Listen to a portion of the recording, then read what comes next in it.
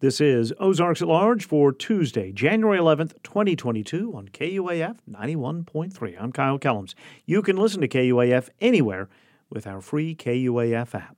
Ahead this hour on our show, a conversation about art, community, and connectivity. I think it's also our responsibility as artists to find out what gets your gears going and what makes you tick. And so, like, if you like to travel, then you got to travel. If you like nature, you got to get out in the woods. If you haven't seen family in a while, go see your family. So if it's hard to be creative, then you got to be very intentional with things that might spark that. We'll hear part of a conversation that's included in the first episode of our new podcast, The Lunch Hour. Writer and musician Bang and Chef Jeremy Gothrop talk about how community forms their creativity and why they're happy to be creating in Northwest Arkansas. And in about 4 minutes, a nearly 2-year pandemic with yet another surge continues to be a challenge for agencies looking for blood donors. The Arkansas Department of Health reports more than 4,700 new cases in yesterday's report and an increase in active cases to more than 61,000. That's the highest number of active cases at any one time during the pandemic. Hospitalizations increased by 58 in the most recent 24-hour period. There are now 1,068 virus patients in Arkansas hospitals. 10 more deaths from COVID-19 were added yesterday to the state's total. Hospitals in Arkansas are beginning to deal with the effects of another surge of COVID-19 patients, including difficulties finding staff. In an interview with Arkansas PBS, the president and CEO of the Arkansas Hospital Association, Bo Ryle, said many factors are contributing to staffing shortages in state's hospitals. We're having people who are absolutely having burnout and they're retiring. They're moving on to other professions. We're in a competition with the travel industry. We're in a competition with other states, and hospitals are in competition with each other for clinical nurses. So that's ongoing. The recent surge is being attributed to the highly contagious Omicron variant. The Oklahoma State Department of Health is reporting a steady increase in cases of community transmission. Yesterday's report includes more than 27,000 new cases combined for Monday, Sunday, and Saturday counts. Oklahoma is expanding testing opportunities this week, including the addition of mobile testing units. The Arkansas Center for Health Improvement reports nearly all of Arkansas school districts have infection rates of 50 or more new known cases per 10,000 residents over a 14-day period. Yesterday's report from ACI indicates 226 districts, about 97%, have reached that pandemic milestone, the highest rate since the pandemic began. Dr. Joe Thompson, the president and CEO of ACI, says the Omicron variant is raging uncontrolled across the state. The group is calling for mask requirements at all schools, virtual instruction for the districts with the highest rates of infections, and suspension of public interactions or implementation of virtual options where possible on behalf of municipalities, businesses, and houses of worship. Fort Smith schools returning to a mask mandate. The school board voted last night to reinstate the requirement for 30 days unless the district dips below 49 or fewer known cases of infection per 10,000 district residents. United States Representative Rick Crawford says he's tested positive for the virus. In a statement yesterday, the Republican of Arkansas's 1st Congressional District said he was fully vaccinated but contracted the virus late last week.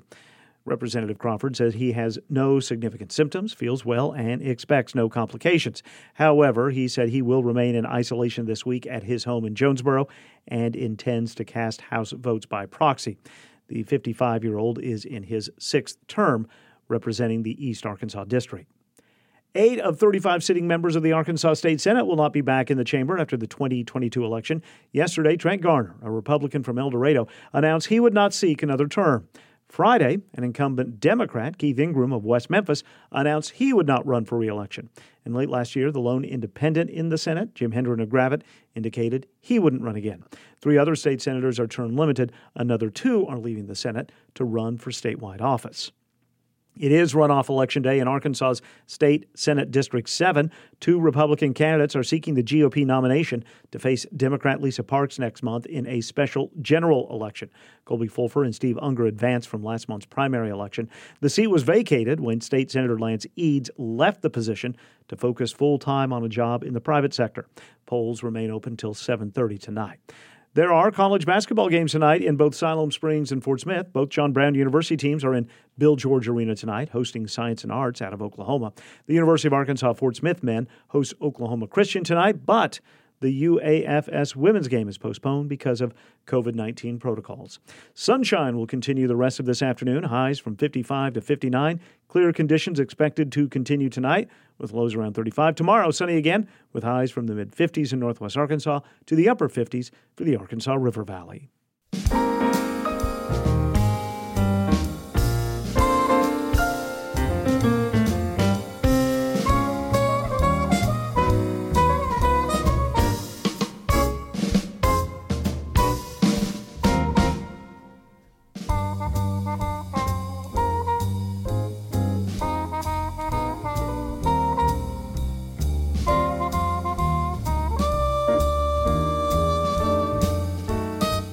This is Ozarks at Large. Making sure there is enough blood on hand to deal with emergencies is a never-ending task for hospitals and the agencies that collect blood for hospitals. A 23-month pandemic doesn't make the challenge any easier. The Arkansas Blood Institute, a supplier of blood products for 40 regional hospitals, is in need of more donors, and through the end of the month is offering a COVID-19 antibody test to all donors. Yesterday, we reached Danny Cervantes, the director of the Arkansas Blood Institute's Fort Smith Center, to ask about the test. This will identify if you have antibodies in your system from the vaccine and antibodies in the system if you've actually had COVID. So it's two different things. The previous test only identified people who actually had COVID in the past. And that was now it's if you have any antibodies in your system for any reason whatsoever, that will be identified this time. So you can actually separate where those antibodies' origin is. Yes, and that will obviously it's done at a higher level. Now the donor will only know if they're negative or positive. They won't know which ones it will come from. They just know that they have antibodies in their system.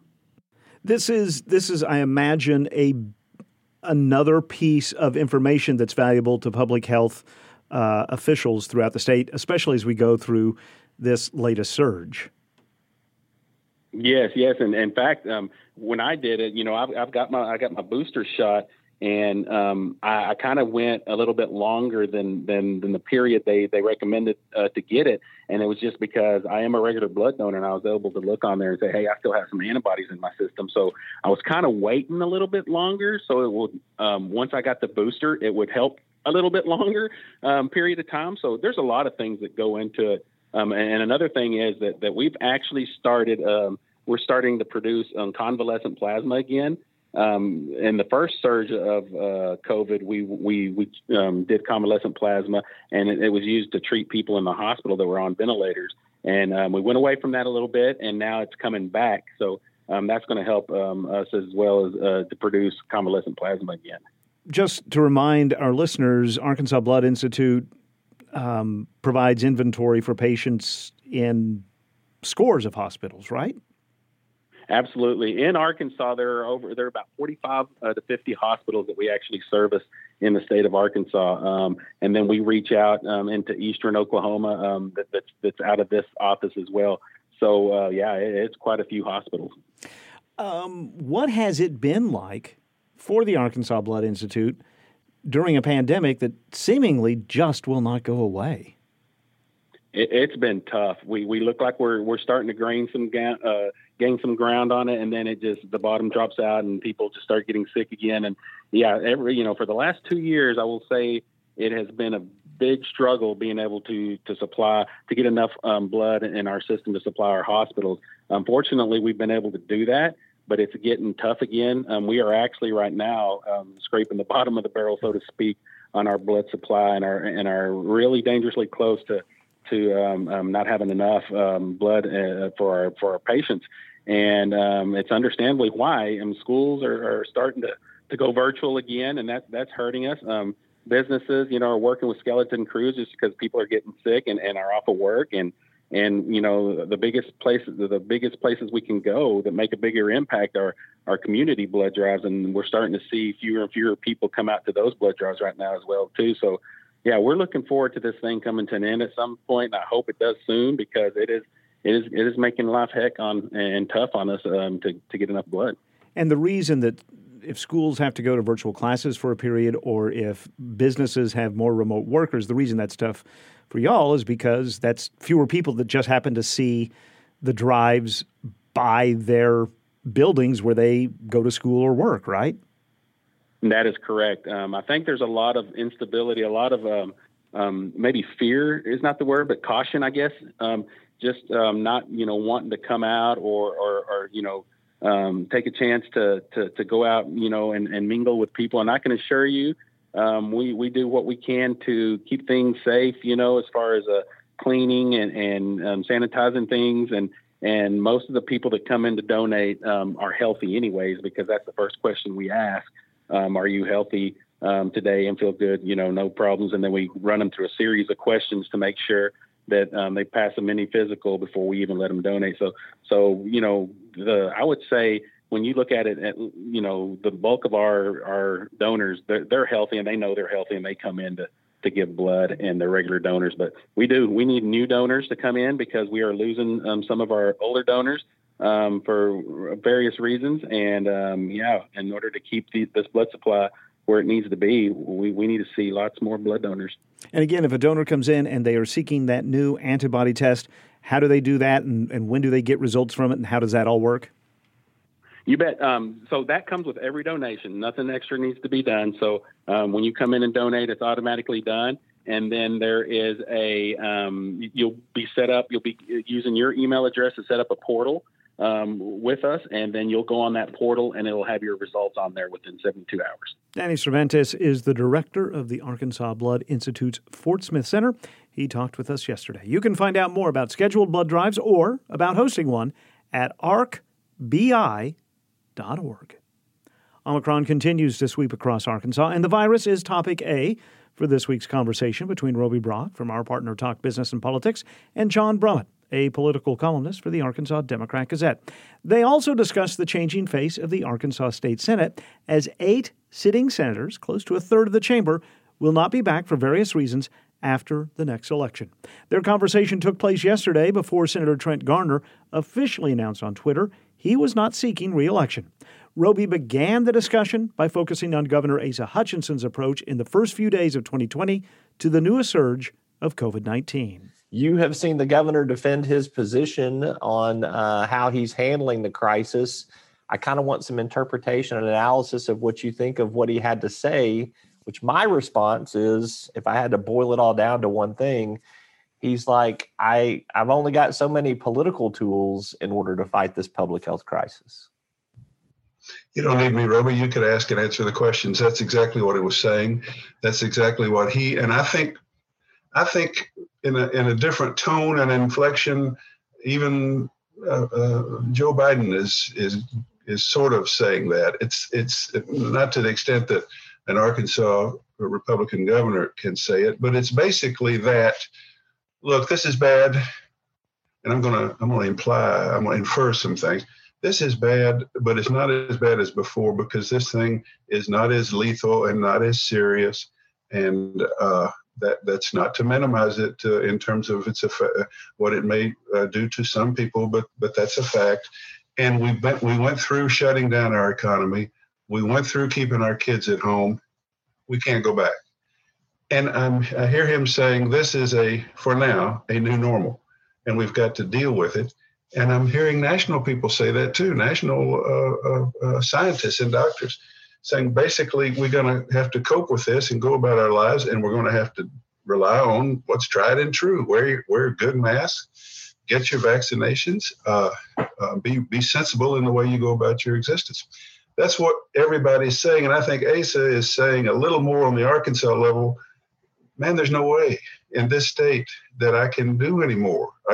You can't tell these people, you can't mandate these independent-minded people to do any more than they're doing. You can just encourage it, and I'm encouraging it, and I want us to be sensible, and we're going to cope with it as best we can and pray to the good Lord that this is like a winter spike, and by February, we're going to be past it. I think that's what he's saying completely. I think it's what a lot of people are saying nationally.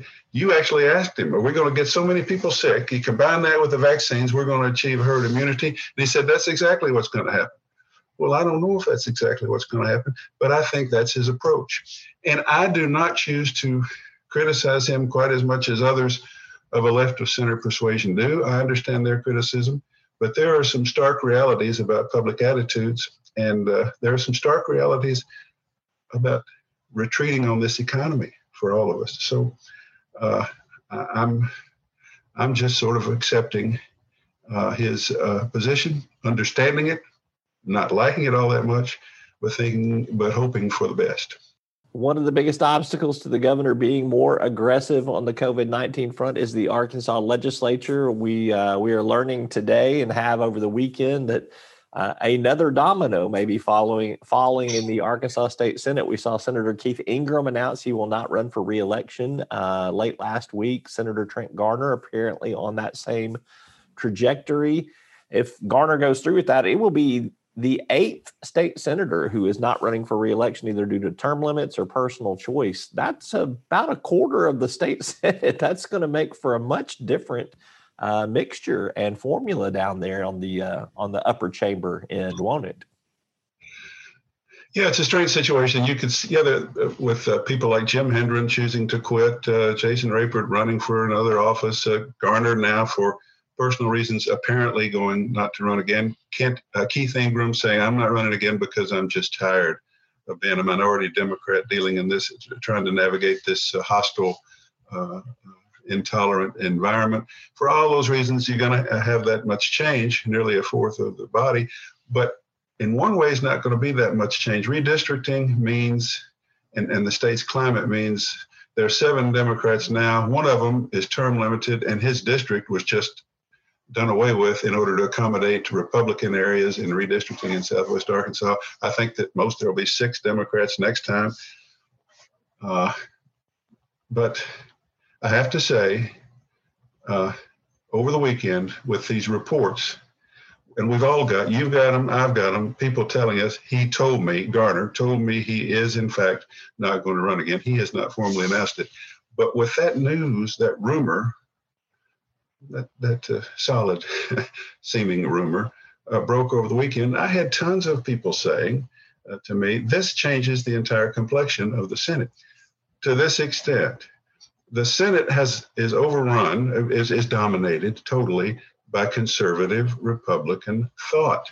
But there has been a new version of conservative Republican thought led by Garner and Bob Ballinger and Sullivan, maybe and some others at times, that is impractically extreme, some believe, that it's entirely too combative.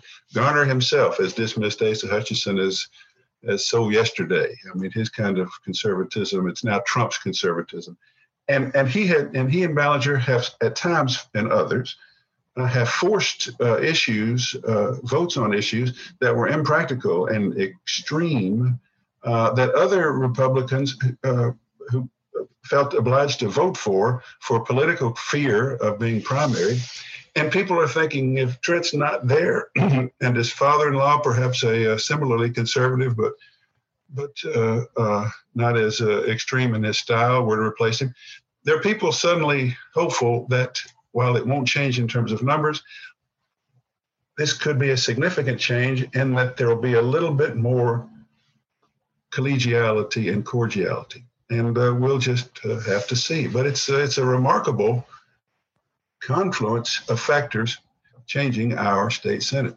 John Brummett is a political columnist for the Arkansas Democrat-Gazette, and his work can be found at arkansasonline.com. He spoke with Roby Brock from our partner Talk Business and Politics, and their conversation did take place before State Senator Trent Garner made his announcement official via Twitter that he, in fact, will not seek another term in the state Senate. KUAF is supported by Hendrix College in Conway, home of Life Launch, a new one-week residential summer program for rising high school juniors and seniors to explore career planning and experience college life. Now accepting applications for its inaugural session, which begins June 2022. More information is available at hendrix.edu/lifelaunch. Good Tuesday. This is Ozarks at Large. I'm Kyle Kellums. Tomorrow night, the Fayetteville Public Library is scheduled to host author Ruth Coker Burks. Her book, All the Young Men, a memoir of love, AIDS, and chosen family in the American South, documents her work in Hot Springs with men who had contracted AIDS in the earliest days of the condition in Arkansas. She served as an advocate and caretaker for many of them. In November 2020, she talked with Ozarks at Large's Susanna Sitek about the first AIDS patient she befriended. Well, I was at the hospital visiting my friend Bonnie. She was 35 and had just had most of her tongue removed from cancer.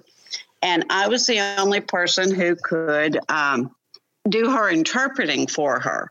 And so I was just up there kind of minding my own business, which I'm never doing.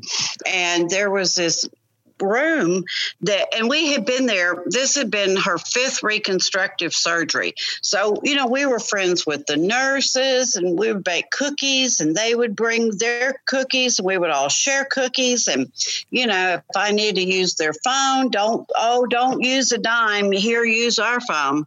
And so I watched them draw straws to see who would go in and check on this young man.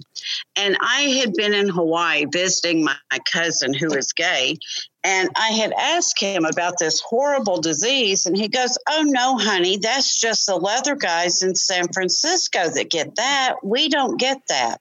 And I thought, oh, thank God. And then I wondered to myself, what's a leather guy and what are they doing to get this gay cancer? And I just always had my ear up for it.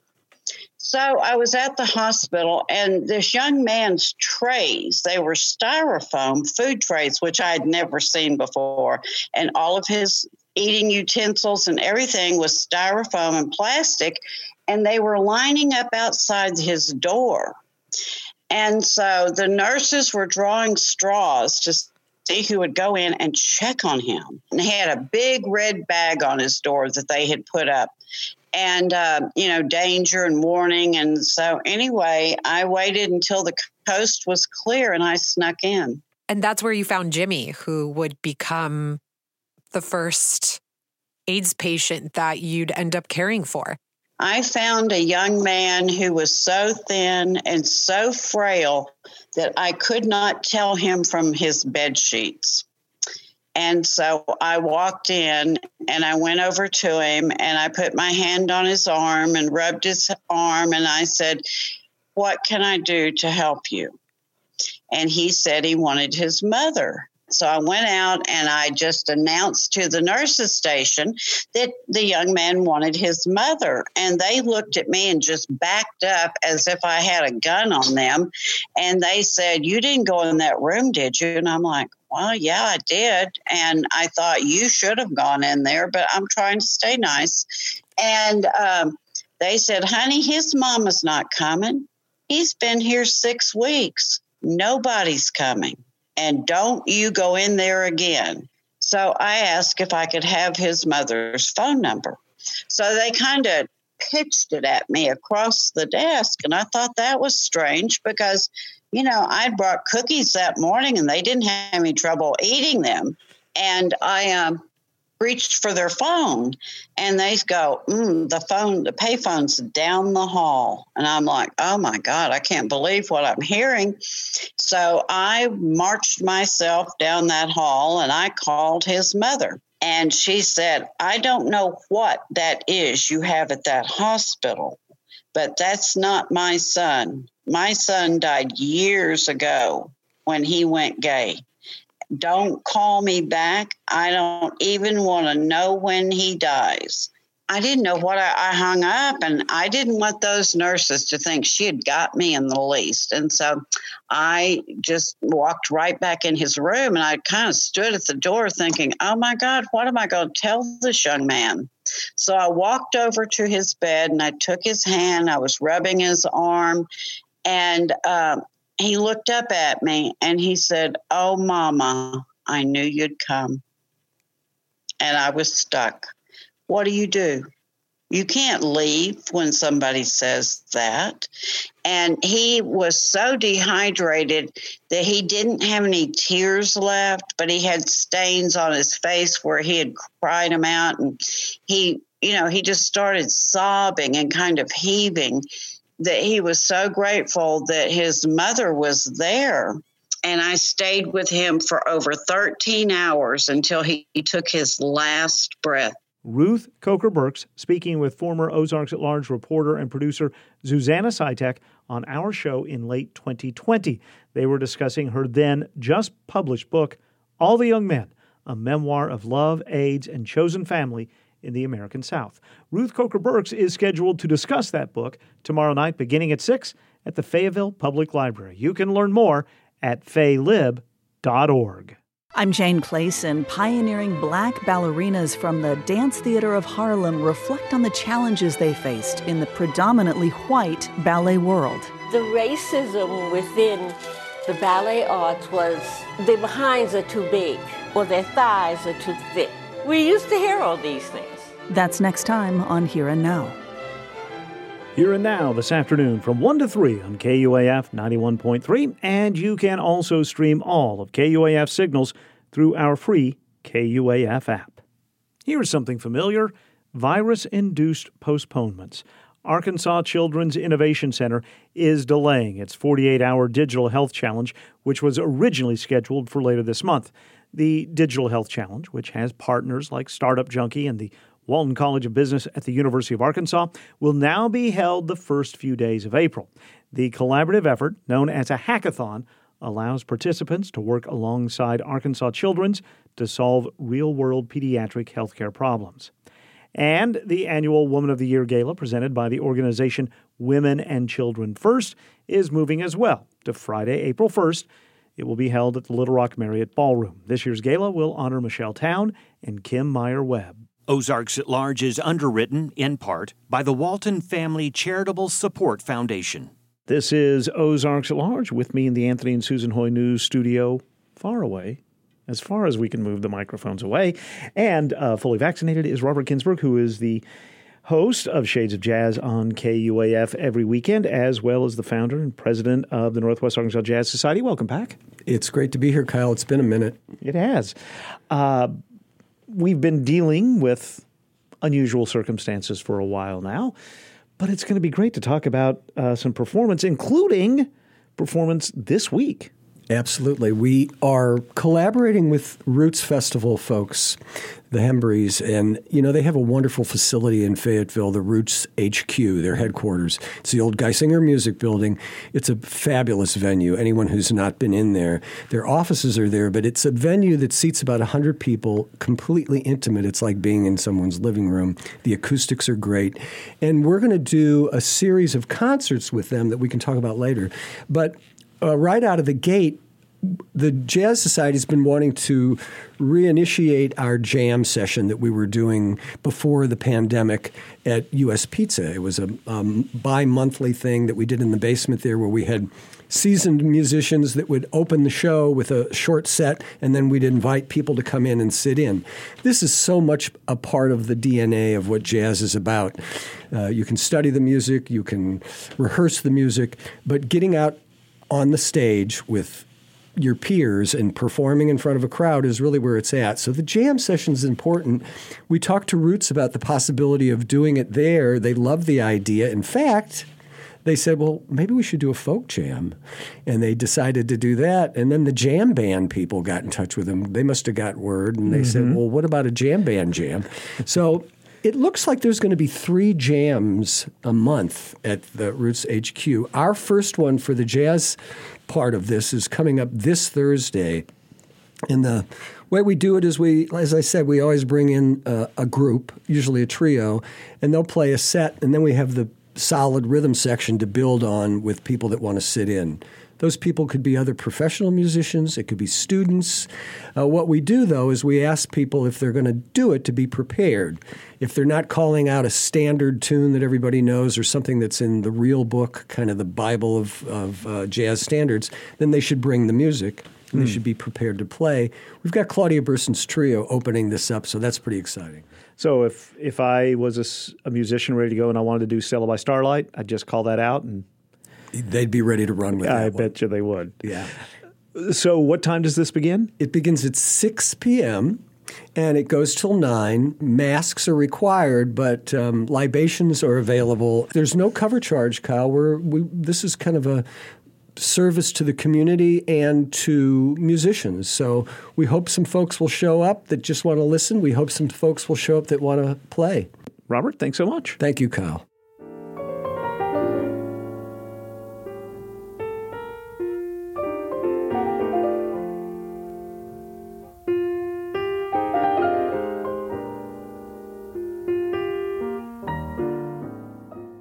This is Ozarks at Large. Late last month, a new KUAF endeavor, merging community and creativity, the Lunch Hour, kicked off with a live performance from artist Bang in our lobby. They pay attention when I speak my mind, set the tone without even trying. God chose me to see so I could lead the blind. Songs like Psalms, my palm right. You read the rhymes, highway to heaven, I'm here because I ain't read the signs. Oh well, we gon' figure it out. Kids eat free if you want me count them figures out. I lost so many loved ones, I can't count them on my fingers now. Fell asleep in Dallas, woke up Cali, we are in and out. Made a quick fold, time to go, yeah, we in and out. Rims like the rent cycle, clean when they spinning out. How you speak down on someone, but you on the couch, eating off your mom and them. Listen, boy, get out the house. Back when JD and Bow Wow tried to make it bounce, mom tried to write a check, hoping she ain't make it bounce. Used to give me money, praying, honey, please make it count. Ma, you know I will. Call my jeweler, got a gold smile. I'm shining now. As part of our monthly Lunch Hour podcast, there are also recorded conversations pairing our guest artists with an area business owner. For our first edition, Jasper Logan, KUAF's Community Engagement Director, asked Bang, Jeremy Gothrop, owner of Woodstone Pizza in Fayetteville, and me to sit down to talk about music, creativity, and community. We're going to hear some excerpts from both the conversation and the performance that make up KUAF's first episode of The Lunch Hour. The Lunch Hour is sponsored by George's Majestic Lounge in Fayetteville. During our discussion, recorded at Lens Audio on the Fayetteville Square, I asked Jeremy Gothrop about a sign he had posted in his very first restaurant, Greenhouse Grill, that read, "Be the change you want to see in the world." Yeah, I think that ethos is held true in most decisions, from environmentalism to the kind of food, what we want to eat, and then like music incorporation and community involvement. So I think the beginning of that little restaurant was also just sitting around like, why isn't there a place I can get just this little clean, fresh food? Let's do it. And then there was like, why isn't there a place that hosts music inside? Let's do it. Why isn't there a place that can hold a fundraiser, donates, feeds people that are hungry? So it's just like doing it. But then you needed a vehicle and you needed like the sticks and bricks and a conduit to make the change. So that's always been kind of the inspiration. It's like, we have to keep this going for a paycheck, sure, and feed the kids. But ultimately it's the conduit to be able to like be part of the community and do stuff. And Bang, does that ethos work for your art as well? I mean, nail on the head. I can't even say nothing after that. Like, seriously, I mean, when you focus on community, everything else takes care of itself, you know. Quite similarly, when I came here, I was in school, went to college, and then I wanted to do music right after. And our music isn't as widely accepted here, that being like hip-hop and that style. And so you quickly realize, like, you have to kind of make the waves and you have to create your own spaces in order to, like, engage. And it's cool because you see that other people want to do the same thing that you want to do. And so, like, yes, that ethos is spot on. That's super interesting because you already have, like, your name, Bang, is, like, kind of a ethos and mantra that you live by. Can you explain that too?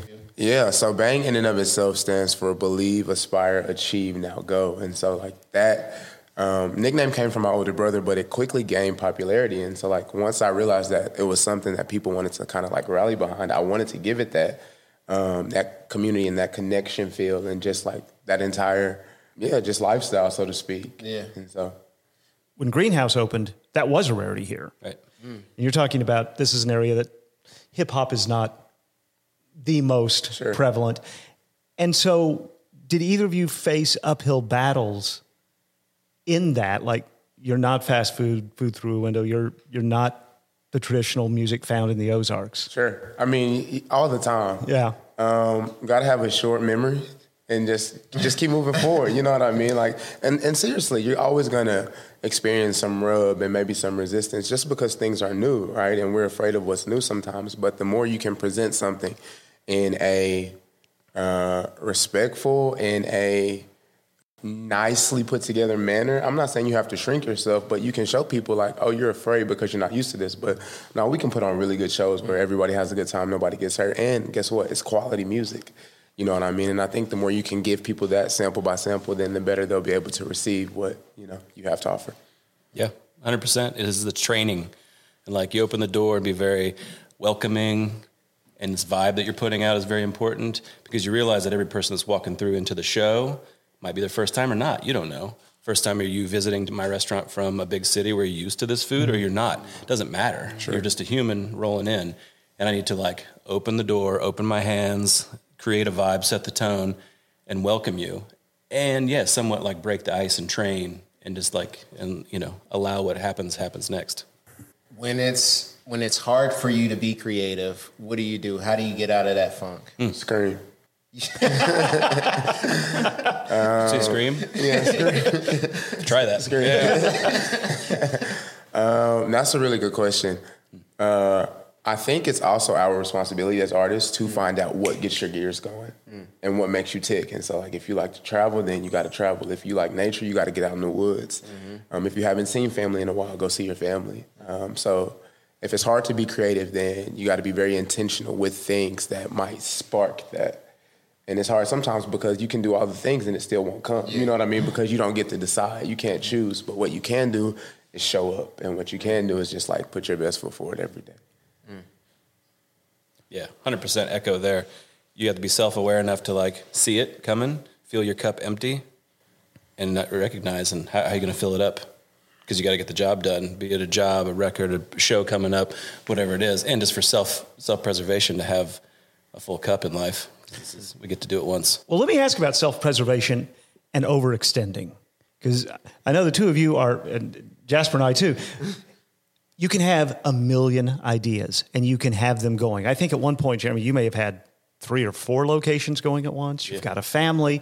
You're involved in Roots. You're involved in community activity.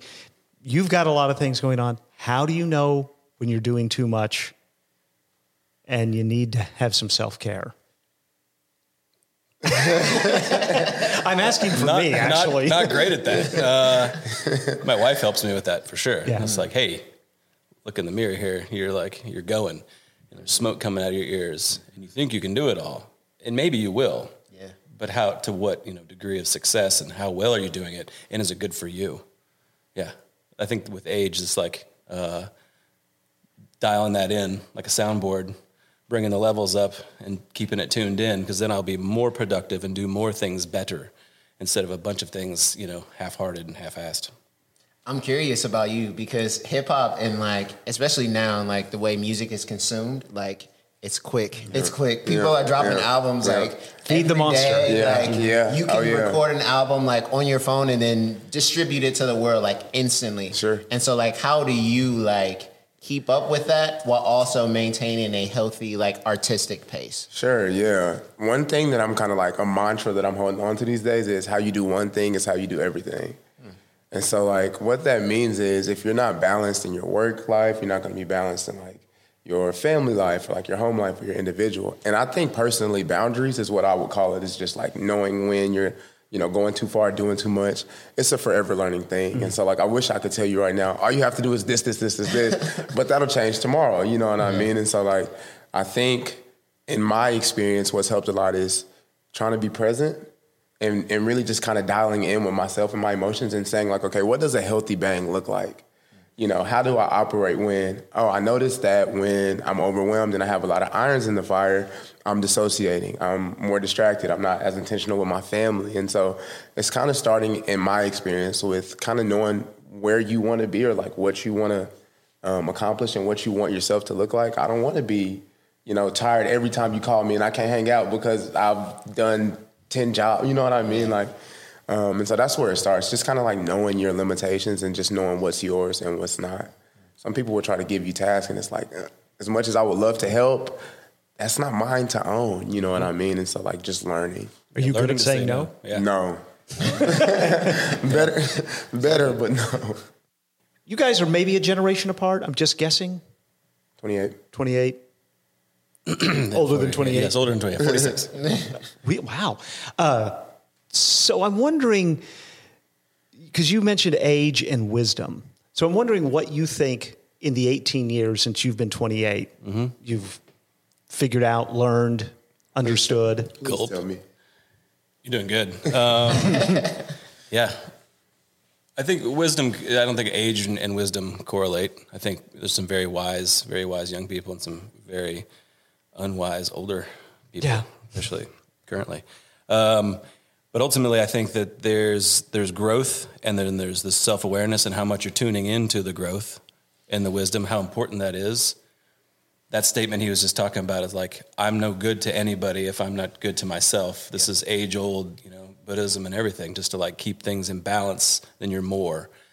When you're trying to conquer the world as a young person or think you are, it's just like when you're a young teen, you're like, can't wait to be out of the house, can't wait to be on your own. But you get out there and you realize like, oh, this is hard and not as glamorous as I thought it was. I think that continues to go on. So having just like the self-awareness to be present where you are right now and just be you and do you is the wisdom. That's what I've learned. It's just like you can only do so much. You might as well just like be as present you can for these experiences, because this is all going to change and be gone someday anyway.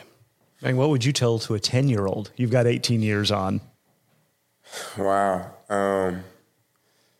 Little backstory. I had to do this exercise in therapy where my counselor instructed me to do just that. Really? Yeah, it was brutal and liberating, but so challenging. But yeah, just go back to my 10-year-old self and what would I say? And it was that. It was literally just do you. And as long as you're true to yourself, things figure themselves out as you go.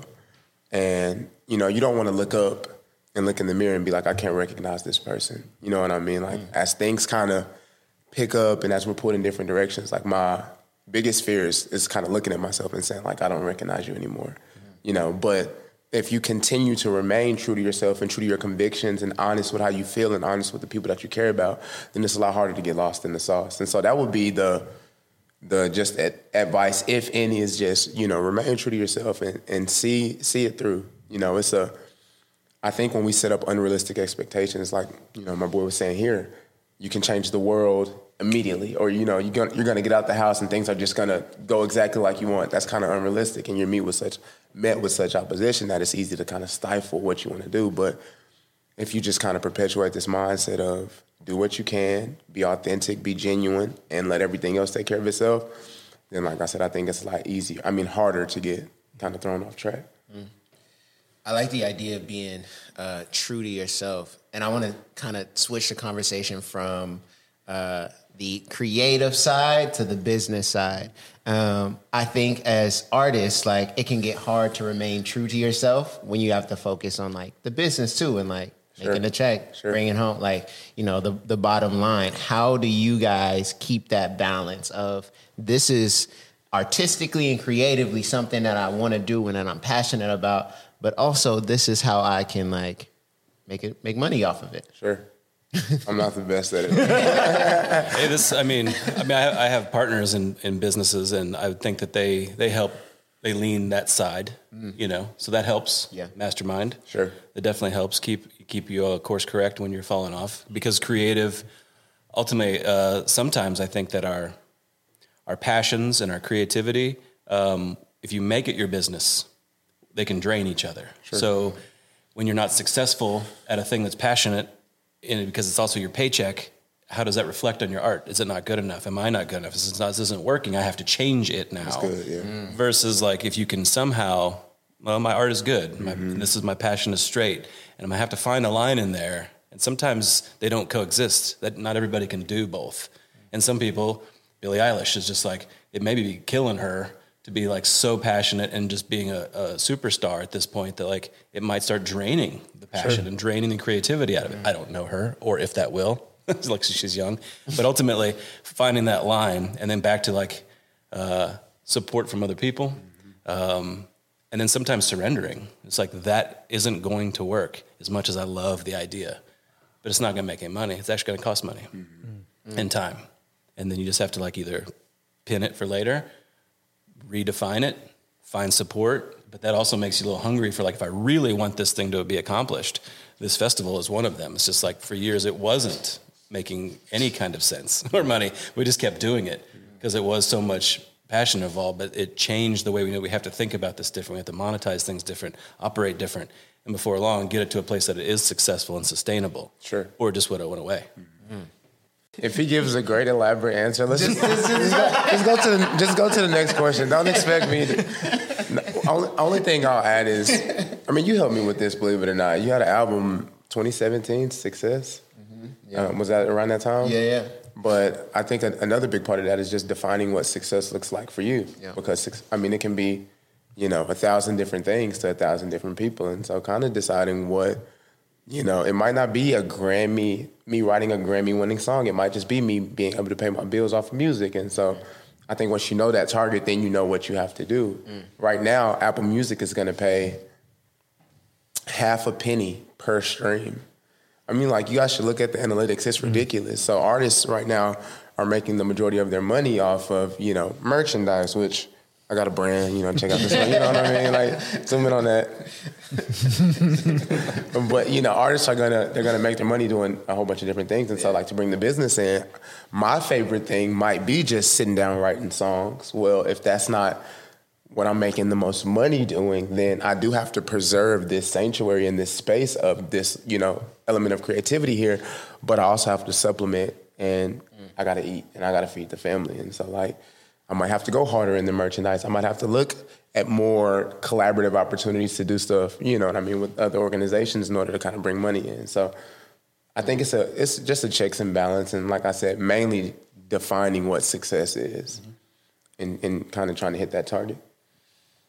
I've got one last question that kind of revolves around our community, however you want to define it, Northwest Arkansas and the Arkansas River Valley and Central Arkansas, the state, sure, the Ozarks, whatever.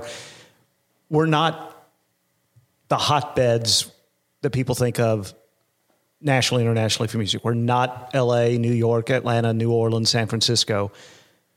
We're growing. Sure. We've got things. Yeah. How do you feel about that? Is there either a dream or, oh, shoot, I wish I would have gone, or maybe I can go to one of these bigger cities?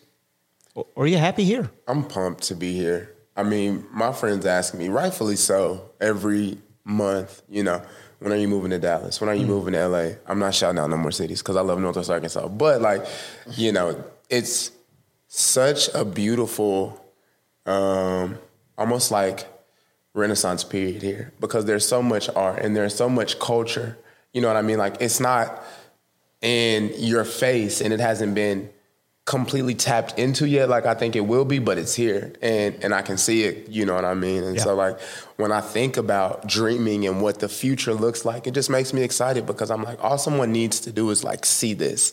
You know what I mean? There's tons of talented musicians, there's tons of great painters, and there's tons of upcoming chefs and you know what I mean, culinary kids who want to just really invest in this area, who are passionate about Northwest Arkansas, And so as temptation arises to just kind of flee, it grounds me even more because I'm this is going to be, it's already a cool place, but it's going to be so much cooler in the next 3, 4, 5 years when I think this merging of cultures and I think this marrying of everything that's here is kind of put in the forefront. I'm seeing it happen now, and so I'm excited to be on the groundwork of that.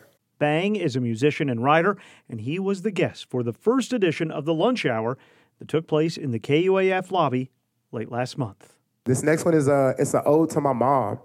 And this is my second time ever performing this. I don't even think my mom has heard this. I wrote it 4 years ago, but she is by far my biggest hero. And so, this song is just about seeing a young single mom bust her butt to take care of her kids. Little crib just enough to keep your kids from the cold. They is cool, I sleep on the floor. Why them bills steady piling, debt collector steady dialing, never answer when they knocking, we just look at the door. I could tell from your 20s, really you done seen plenty, now you 30, and I know that you just looking for more. Got you praying to the man, Lord, praying to the landlord, offer some direction, tell me which way to go. 3 kids, 3 jobs, ain't no daddy home. Say child support is not enough support to lift no child. I remember when I asked you just how much we got.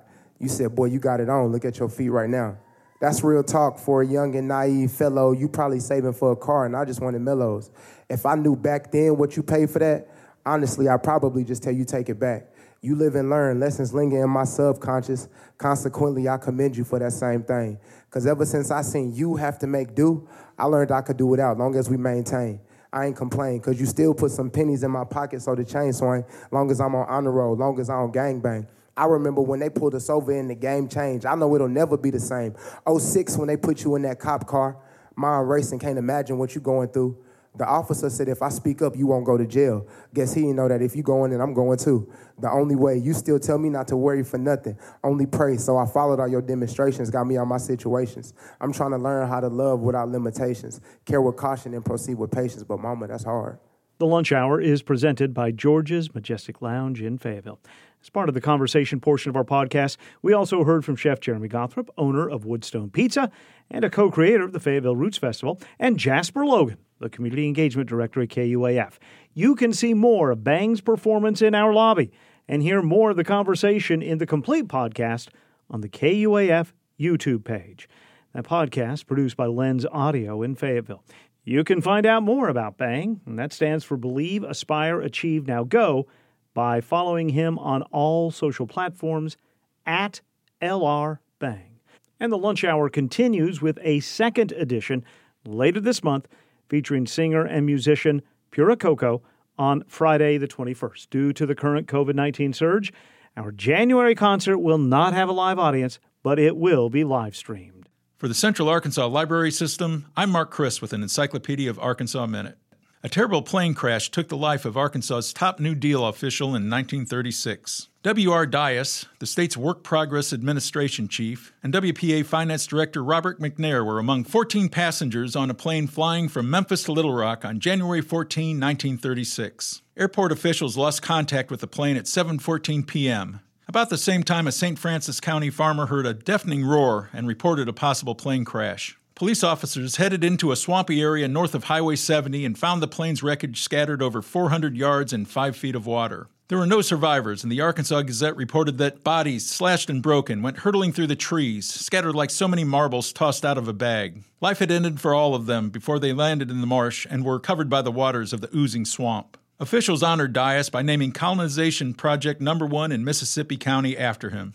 To learn more, visit encyclopediaofarkansas.net. Tomorrow on our show, how the state of Oklahoma is dealing with a new surge of virus cases. Ozarks at Large's Matthew Moore is talking with the Oklahoma State Department of Health today. We'll hear his report tomorrow. And Ozarks at Large's Jacqueline Froelich reports federal law authorities in Arkansas and across the country for over a decade have been building project-safe neighborhoods. PSN is about leveraging limited federal resources to have a targeted approach to violent crime.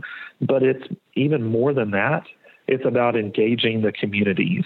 Those stories and more tomorrow on Ozarks at Large at noon and 7 p.m. on KUAF 91.3, and always available by asking your smart speaker to please play Ozarks at Large. This is 91.3 KUAF, Fayetteville, Fort Smith, Rogers, and Goodman, Missouri.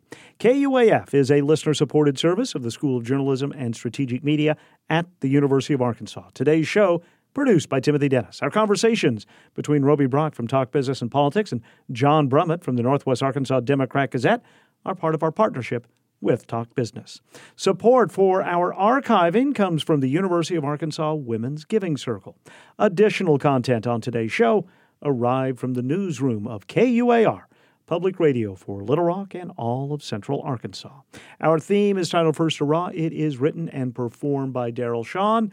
You can still find Daryl often performing live, sometimes even taking requests on his Facebook and Instagram feeds. From the Carver Center for Public Radio in downtown Fayetteville, I'm Kyle Kellums. Please be careful. Take care of yourself. We'll have a new show for you tomorrow at noon and 7 p.m. You can find past editions of our show and listen to us anywhere you are with the absolutely free KUAF app for iPhone and iPad. Thanks so much for being with us. Take care of yourself. Back tomorrow.